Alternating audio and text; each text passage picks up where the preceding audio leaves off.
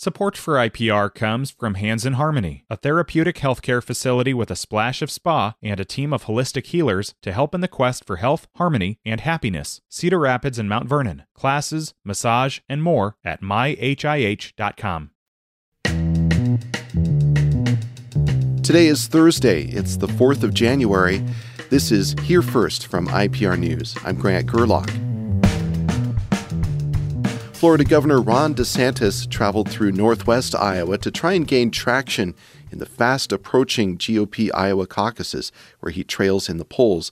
Iowa Public Radio's Sheila Brummer caught up with him at a diner in Sioux City. At Johnny Marr's family restaurant Wednesday afternoon, a dozen days before the Iowa caucuses, Ron DeSantis touted his record as Florida governor and called on frontrunner former President Trump to debate. Not willing to get on a stage. He's not willing to answer questions. He's in Mar-a-Lago. The final Republican debate before the caucuses is scheduled in 1 week and will only feature DeSantis and former South Carolina Governor and UN Ambassador Nikki Haley. Polls show they are in a tight race for second place. Meanwhile, Trump announced plans for another televised town hall this same night. In Sioux City, I'm Sheila Brummer, IPR News. Two major business groups are pushing for a bill to allow foreign businesses to buy Iowa farmland and receive tax credits for large business developments. It would be called the Major Economic Growth Attraction, or MEGA program. The bill passed the Iowa Senate with nearly unanimous support last year, but stalled in the House. Some lawmakers said they were concerned about allowing foreign ownership of farmland and about the cost of the tax credits. Joe Murphy is president of the Iowa Business Council, which represents 21 of Iowa's largest companies. He told Governor Kim Reynolds during her budget hearing yesterday that the program is a priority. This project in particular allows Iowa to compete on a national scale to try to recruit and lure in new companies into our great state.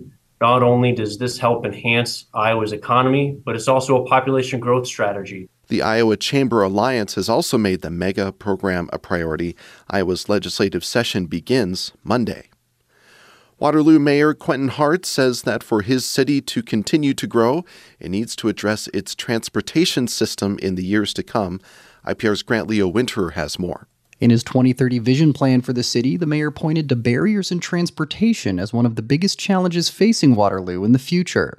Hart said that a primary focus of his next term as mayor will be to try and bring free public transportation to the city's residents. We are working towards a transportation study to see if we can do fare free transit for citizens within our city, to see if we are making sure that we are meeting all the demands of our workforce. The mayor also says equitable transportation could mean greater access to employment opportunities throughout the city.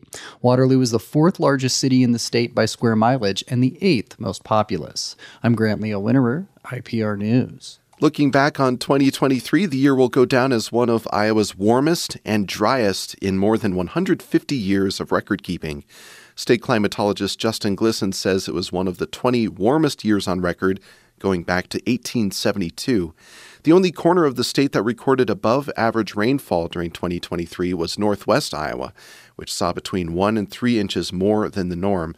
The rest of the state was exceptionally dry. Overall, if you look at the statewide average, about 27 inches, with the average just a little over 35 and a half inches, so about 9 inches below average. And looking at the rankings, it'll be in the top 25 driest years on record. As 2023 concluded, Glisson says it marked 182 consecutive weeks of at least level 1 moderate drought in some part of the state. Around 35% of the state is currently rated at level 3 or extreme drought conditions. This is Here First.